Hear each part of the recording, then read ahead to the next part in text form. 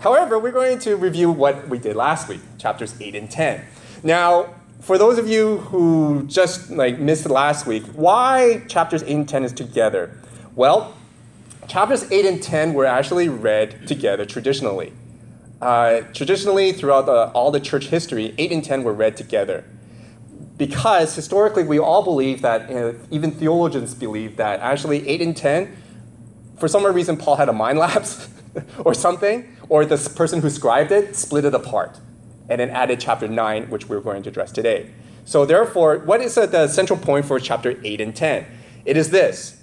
Through his death and resurrection, Jesus is Lord, King, and of course, our God of this entire world, this entire universe. What does that mean, though? So our central point for last week was this. If he is our King, our Lord, our God, he requires our worship, and worship through praise, worship through prayer, worship through song. That's what we do on Sundays. But the other 6 days, he requires us to worship in loyalty, worship in submission, worship in obedience, and allegiance. Those are tough words. Very tough words. And so last week, what did we do? We went through the various temptations of how we could be tempted in not being continually loyal to God.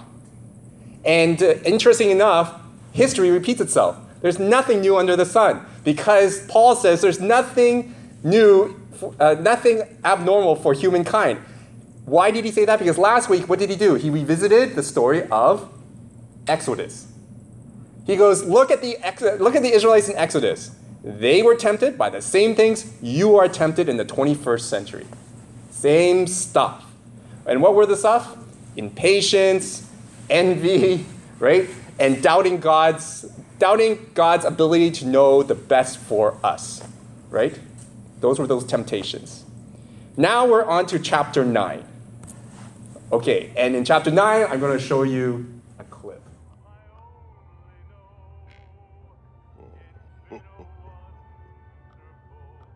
What did you do that made Mr. Big so mad at you?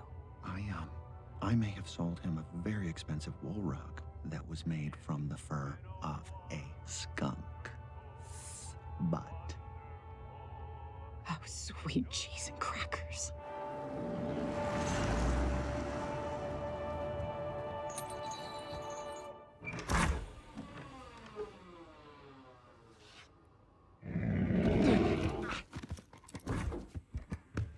Is that Mr. Big? no, What about him? Is that him? no. That's gotta be him. Stop talking, stop talking, stop talking.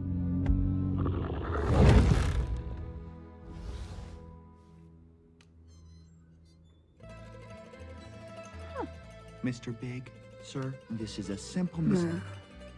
Yep, yep. This is a simple misunderstanding. You come here unannounced on the day my daughter is to be married. Well, actually, we were brought here against our will, so... Point is, I did not know that it was your car, and I certainly did not know about your daughter's wedding. No. I trusted you, Nikki. I welcomed you into my home. We broke bread together. Grandmama made you a cannoli. And how did you repay my generosity? With a rug made from the butt of a skunk. A skunk butt rug. You disrespected me. You disrespected my grandmama, who I buried in that skunk butt rug. I told you never to show your face here again, but here you are, snooping around with this... What are you? A performer? What's with the costume? Sir, I am a cop. Mime? She is a mime. This mime cannot speak. You can't speak if you're a mime. No, I am a cop. And I'm on the Emmett Otterton case, and my evidence puts him in your car. So intimidate me all you want. I'm going to find out what you did to that otter if it's the last thing I do. No. Then I have only one request. Say hello to Grandmama.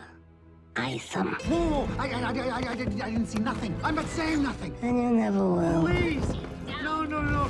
If you're mad at me about the rug, I've got more rugs. Daddy! It's time for our dance! What did we say? No icing anyone at my wedding! I have to, baby. Daddy has to. Ice 'em. Wait! She's the bunny that saved my life yesterday! From that giant donut! This bunny? Yeah! Hi! Hi. I love your dress. Oh, thank you. Put 'em down. You've done me a great service. I will help you find the otter. I will take your kindness and pay it forward. Now, that's just a spoof, okay, of the actual Godfather. Now, for those who don't know the movie, I'm going to show you this scene. And it's actually the spoof from this one. And this is the one that I want everyone to watch, okay?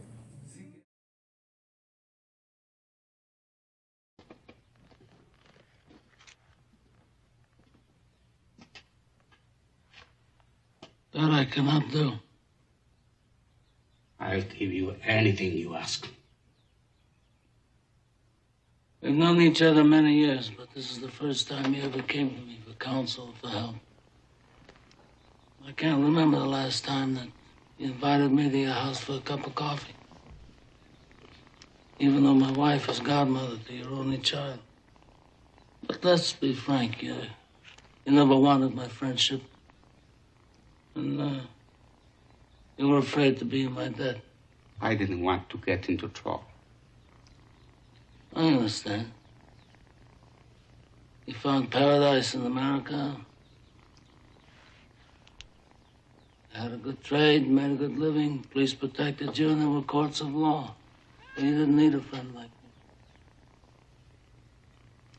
But now you come to me and you say, Don Corleone, give me justice. But you don't ask with respect. You don't offer friendship. You don't even think to call me Godfather. Instead, you come into my house on the day my daughter's to be married and you ask me to do murder for money.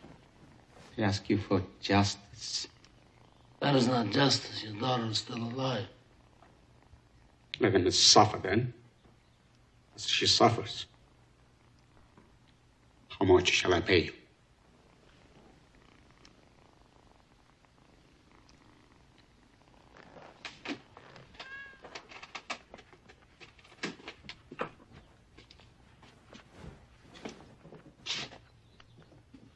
Buonasera. Buonasera.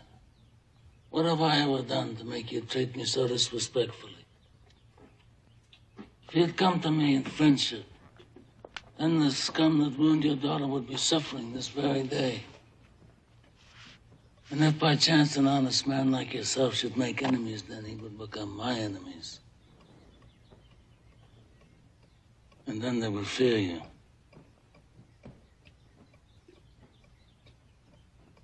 Be my friend?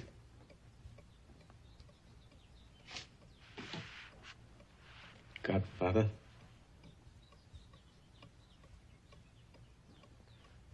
Good. Someday, and that day may never come, I'll call upon you to do a service for me. But until that day, accept this justice as a gift on my daughter's wedding day. Grazie, Godfather. Prego.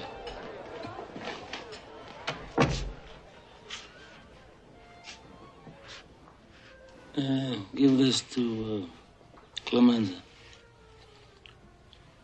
I want reliable people that aren't going to be carried away. I mean, we're not murderers, in spite of what this undertaker says.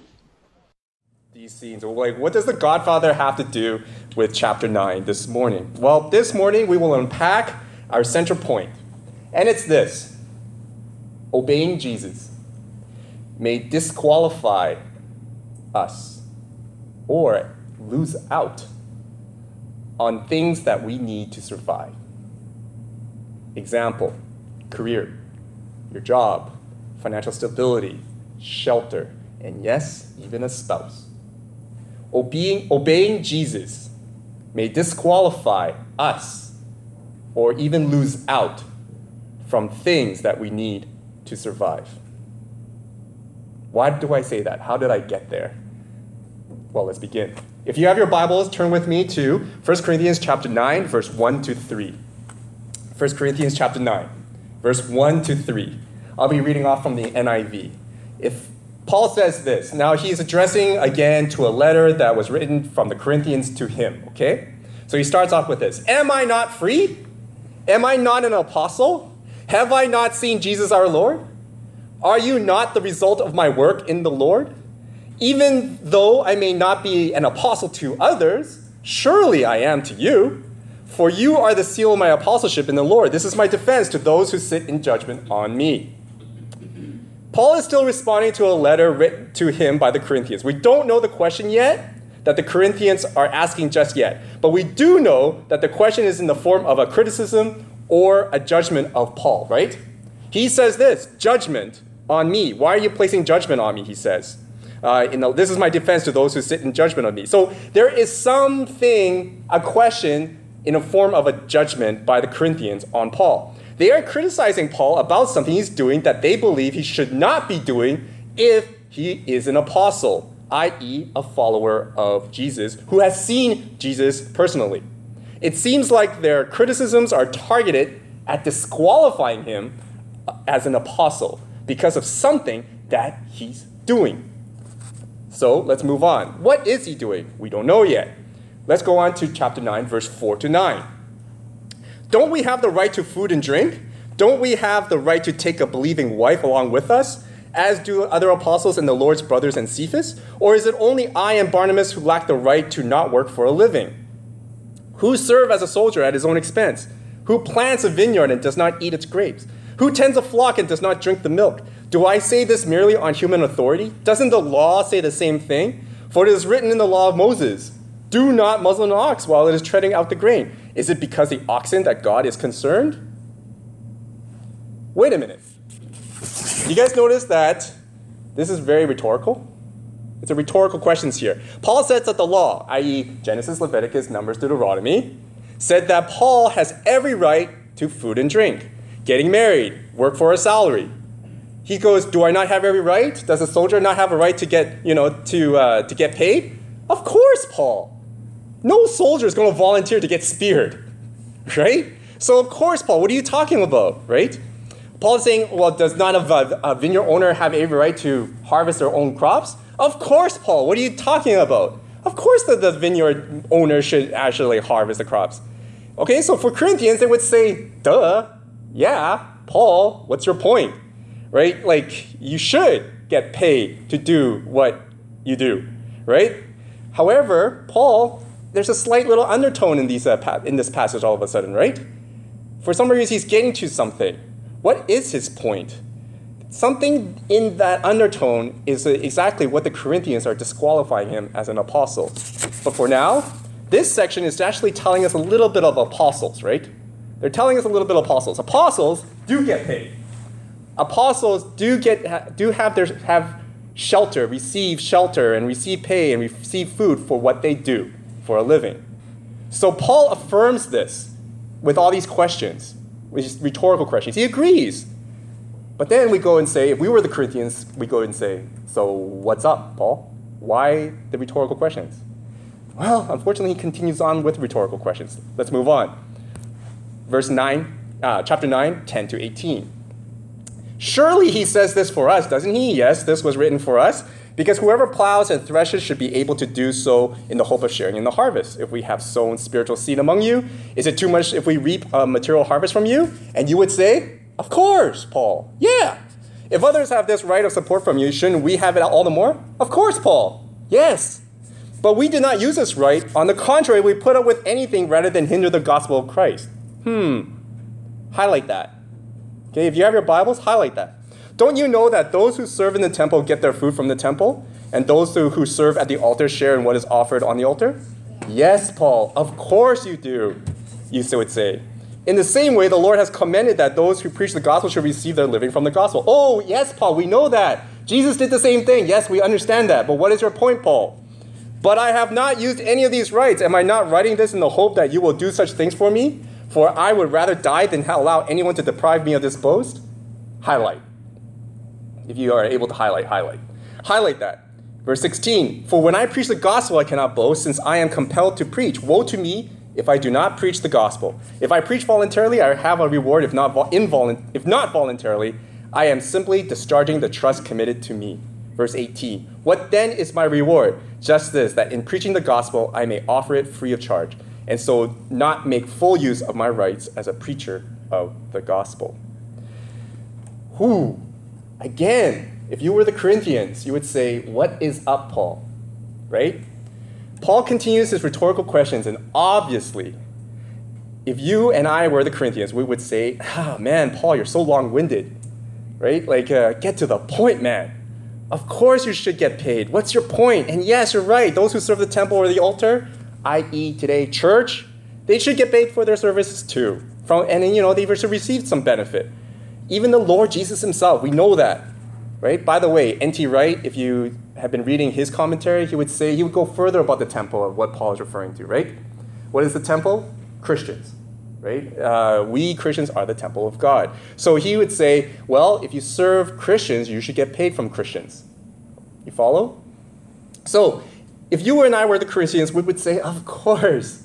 Why they come so long-winded. Why are you so long-winded, right? So let's review what Paul has laid out so far then. First, basically he's describing what apostles are. Apostles have seen Jesus personally. Apostles have seen Jesus personally. Okay, so this chapter has nothing to do with me, pastors. All right? Has nothing to do with me, pastors. I do get paid. But this chapter should not be the one to talk about my pay, which is really traditionally what it's used for, right? This is about apostles. This chapter has everything to do with Paul's apostleship. Second, apostles evangelize and garner a following since they are people's role models. Remember the role model thing? Third, they are to be supported through food and salary for their efforts and service from those who benefited. Self-explanatory, i.e., they're supposed to be supported by Christians. They are able to get married as well. Peter had a wife. They are able to get married. And fourth, apostles are preachers of the gospel, and they get paid doing it. And so, what is it that Paul is doing that is causing so much problem of disqualifying him as an apostle? What is it? What does your highlight say? He didn't take a paycheck. That was the biggest problem. He didn't take a paycheck. He didn't want to take a paycheck. What? So now we know, right? But, he says, I am not going to take a paycheck from you. Why? Why is Paul not taking a paycheck from them? What does the paycheck in the Corinthian times represent? Okay? What does a paycheck represent in the Corinthian times? What does it, in the Corinthian culture, when somebody pays you, what does that really mean? And that Paul does not want to affirm or nurture. What is something that is similar to, say, taking a favor from God? I can't do it. Godfather. Favor from the Godfather, right? For some reason. Well, let's move on. Verse 19. Though I am free and belong to no one, I have made myself a slave to everyone to win as many as possible. Key word there, key phrase. Belong to no one. Highlight it. Belong to no one, but a slave to everyone to win as many as possible. Remember back in chapter 1? Remember that one? How the Corinthians were really into the whole, I'm in Team Paul, I'm at Team Jesus, Team Apollos, Team Cephas. Remember that? Why? It's because they wanted to be part of a winning team. If they were spiritual, and if they were part of a winning spiritual team, then they themselves in the working world will get ahead. It's like this thing to add to your resume, right? Your spirituality, right? The more spiritual you are, the better you'll be. That's chapter 1. And then remember in chapter 3, how concerned they were to build up their resume, that they wanted to have winners as their affiliates, like their mentors, remember? And then in chapter 3, they go, Paul, come on, man, come on. Be the winner that we want you to be, not this bald, stutterbug old guy, right? We want you to stand up straight. We want you to we want you to take Toastmasters and be the best speaker. Because, historically, Paul has been a stutterbug. He's horrible in public speaking. right? And so the Corinthians says, no, you got to fix that. We want to follow you, Paul, but you got to be the winner that we want you to be, all right? And then in the latest chapters, and especially in chapter 5 and 6, what did they do? We know that they want to be more spiritual, so what did they do? They were willing to risk sexual fidelity, right? They were willing to risk, they wanted to be so spiritual, what did they even do? The married couples, they withheld sex from each other. They went so far that they wanted to divorce each other for the sake of it, to become very spiritual. And some of the young ones, especially the single people, they want to be married because marriage was kind of they believe was their sign of spirituality. If I get married, I'm very spiritual, right? So they wanted to be very, very spiritual. Let's contemporize. Let's say I am a parent. What am I talking about? I am a parent. Let's say I really, really, really, really want Annabelle, my daughter, to get ahead in life, to get ahead in school. What would a normal, I hate to say it, but it's kind of stereotypical, what would a normal middle class, upper class parent would do for their child to get ahead? What would they add stuff on? What would they do? Education, but Angel, you should know this. You hire a tutor. Guess what the Corinthians would say? We'll do the same thing with spirituality. They would hire spiritual tutors. All right? They would hire spiritual tutors to tutor them. But what's the problem with tutors, spiritual tutors? Are they available for everyone? No. Who do they belong to? The person that pays them. What did Paul say? I belong to no one. All right, let's continue. See, in the world of unpredictability and instability, especially in Paul's career, in Paul's state. Like, think about it. You survive based on the good graces of others, right? You go to a foreign land, you preach the gospel, and you hope you can move some hearts. And if one day, somebody gives you shelter, provides you, hey, come stay over at my house, great. But many days, you will not. You will end up in downtown Eastside in a sleeping bag, or worse. Okay, that's what Corinthians was like in the city of Corinth. It was like downtown Eastside. So you'll be sleeping there. There will be days when people will give you food, great. But there will be many days when you don't have food, right? You're just scraping by. There are days, and then a lot of you know that he's a tent maker. Well, guess what? Same thing in Jesus' time. Tent makers line up for work. They're like labor ready, right? The tent makers are lined up, waiting for employment. He would line up early in the morning and then if he doesn't get work, he doesn't get working. He doesn't eat. You follow? So it's a struggle. Think about the temptation then when a Corinthian, like a godfather, comes up to you and say, guess what I could offer you? I will pay you. I will shelter you. I will feed you. And your enemies will be my enemies. Right? Think about how many enemies Paul had. Remember? All the Pharisees, all the Jews trying to kill him. A Corinthian family was willing to say, look, Paul, I could give you protection, shelter, money, and food, daily, sustainability. And I will also kill off your enemies for you so that your work of the gospel can go forth. But, like Don Corleone would say, you belong to me. A debt to owe. You belong to me. All right? What does Don Corleone say? He says like this. He goes, I can't do it. Boy, I can't do it with my nasal congestion either. And my Asian accent. I can't even do it.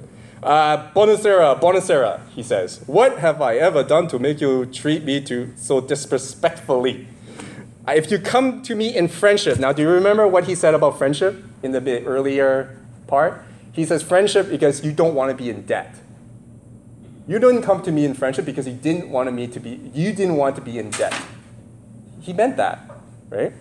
And then so he goes, then this scum that wounded your daughter would be suffering this very day. And if by any chance an honest man like yourself should make enemies, then they would become my enemies, and then they would fear you. The whole idea of The Godfather was nothing about money transactions. There was no money involved, if you ever watched the movie. It was all about favors. You come to me in friendship, we have this friendship then. I'll do you a favor, but I'll call on you later on. The Corinthians are the same. I'll come to you in friendship. I'll bring you in. I'll feed you daily. I'll protect you. I'll even get rid of your enemies. But once somebody questions my spirituality, you better come to my aid and put the stamp of approval on me. You better be my cheerleader, Paul. My cheerleader. Listen to that type of offering. Listen to that. What the Godfather's offering, listen to what the Corinthians are telling Paul. Now think about today. Is there something that is offering to us that may compromise our faith for the sake of survival? You know, it's very tempting, isn't it? It's not about, it has nothing about pay then. This chapter has nothing to do with pay. It's not about whether or not to pay pastors. It's not about whether or not to pay apostles. It has nothing to do with that, right? Ended up being.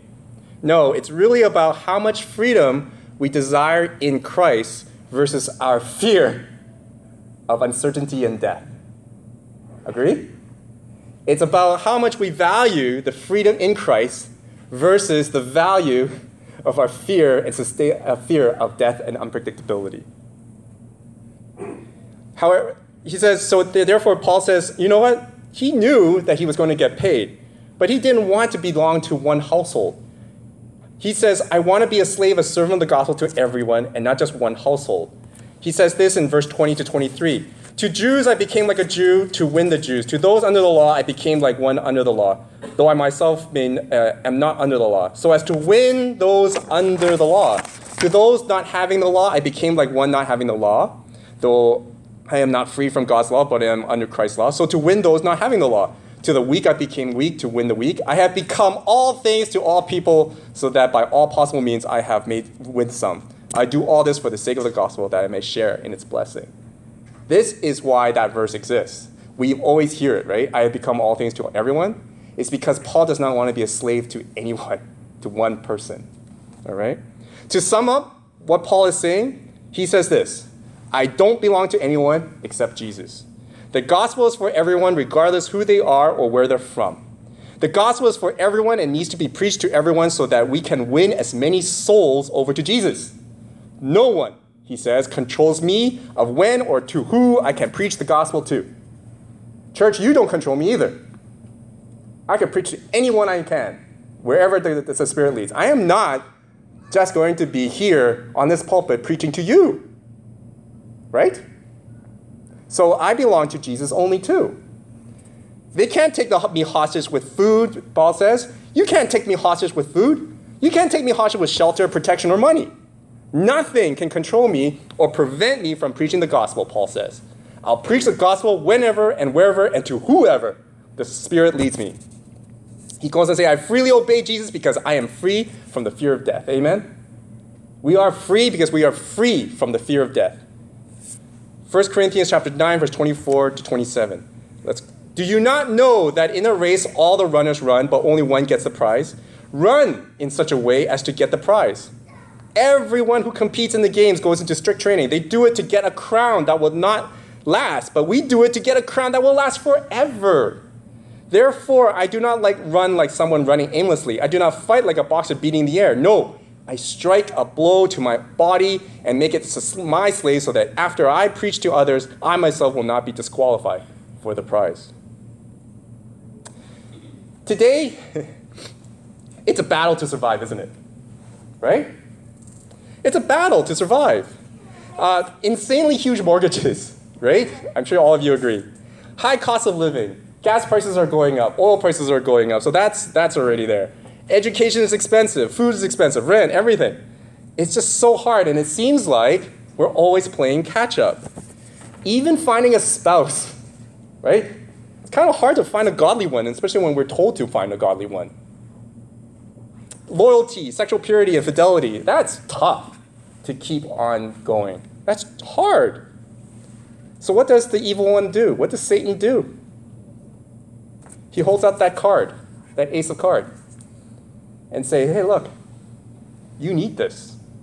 Are you willing to give up your faith for it? You need it. You really, really need it. You need a spouse. he would say and tell you, so forget about committing yourself to finding a Christian. Because you need a spouse, don't you? You want to look normal. You don't want to lose out. You need this job. You need this job badly. You want to keep it. So shut up. Don't say that you're a Christian. Don't show that you have Christian values. He holds that card. Hey, look, today's Sunday. Yeah, you know you had to go to church, but your boss wants you to work overtime, and it's time and a half. Go for it, man. You need that because to pay off your mortgage. He holds up the card again. Oh, guess what? Don't tithe. You need that money, man. You need it to survive. God will forgive you, right? By grace, he will forgive you. He throws out that card.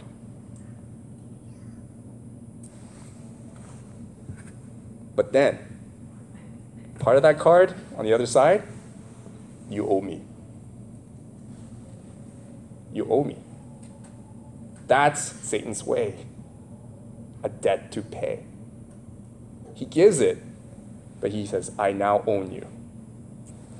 We have no debt to anyone on this earth except for one, and that's God, Jesus alone. We belong to no one except Jesus alone. Why will we ever then succumb to that temptation, that card? See, Paul says that going against the grain is going to be hard. Going against the grain of this world is going to be hard. Going against the grain, we know what that imagery is, right? Going against the grain of wood. How many of you, and I personally have experienced this, how many of you have experienced lots of slivers when you go against the grain? You know, especially metaphorically in life, when you're going against the grain, trying to stick up for Christ, and you get massive slivers and cuts. Well, because you're going against the grain, right? Paul says, yes, that's why it feels like a race running against people punching you, to continually beating you up. It feels like you're getting beaten up, beaten down, losing out, always miss out on the opportunities because you're obeying Jesus. Paul says, I understand that. I too understand that. It is very tough to stick out for Christ now these days, to be obedient, especially when Satan pulls out the card that says, you need this to survive.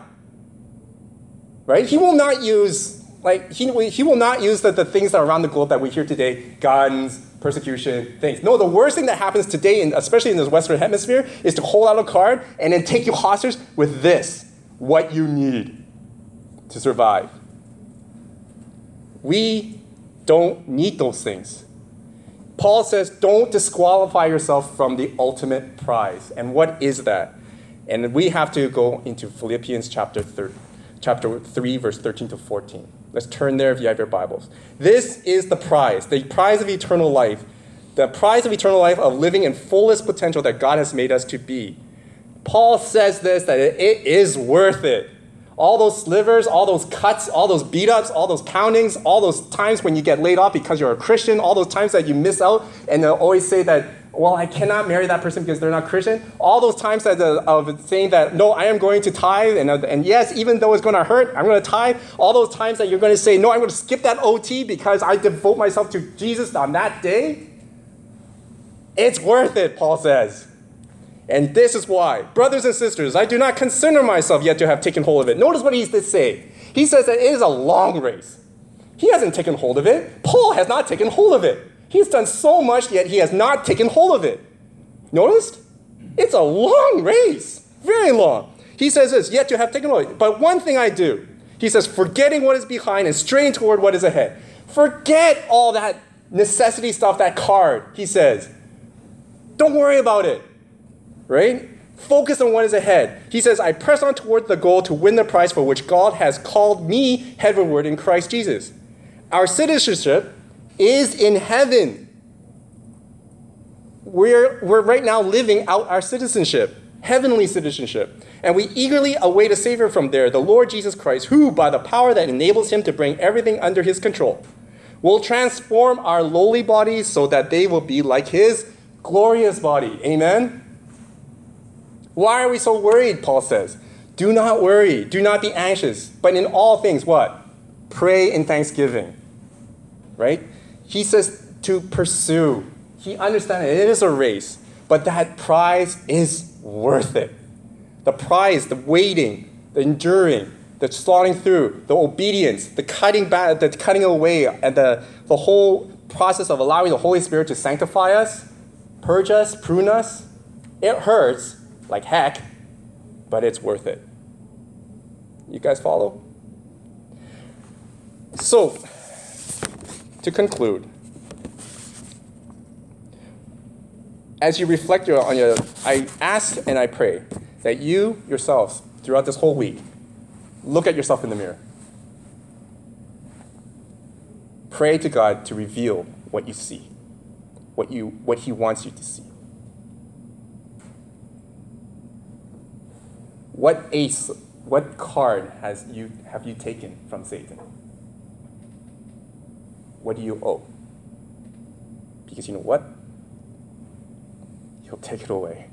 There's no such thing. No debt is too big because Jesus paid it all. That debt is paid.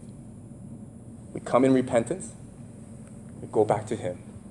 And boy, if I had that image again on this picture of one of the sculptures I saw in Rome, that whole prodigal son returning into the Father's arms, it's a big embrace. All the stuff that we've encountered and made disloyal to, He says, come back to me and I'll embrace you.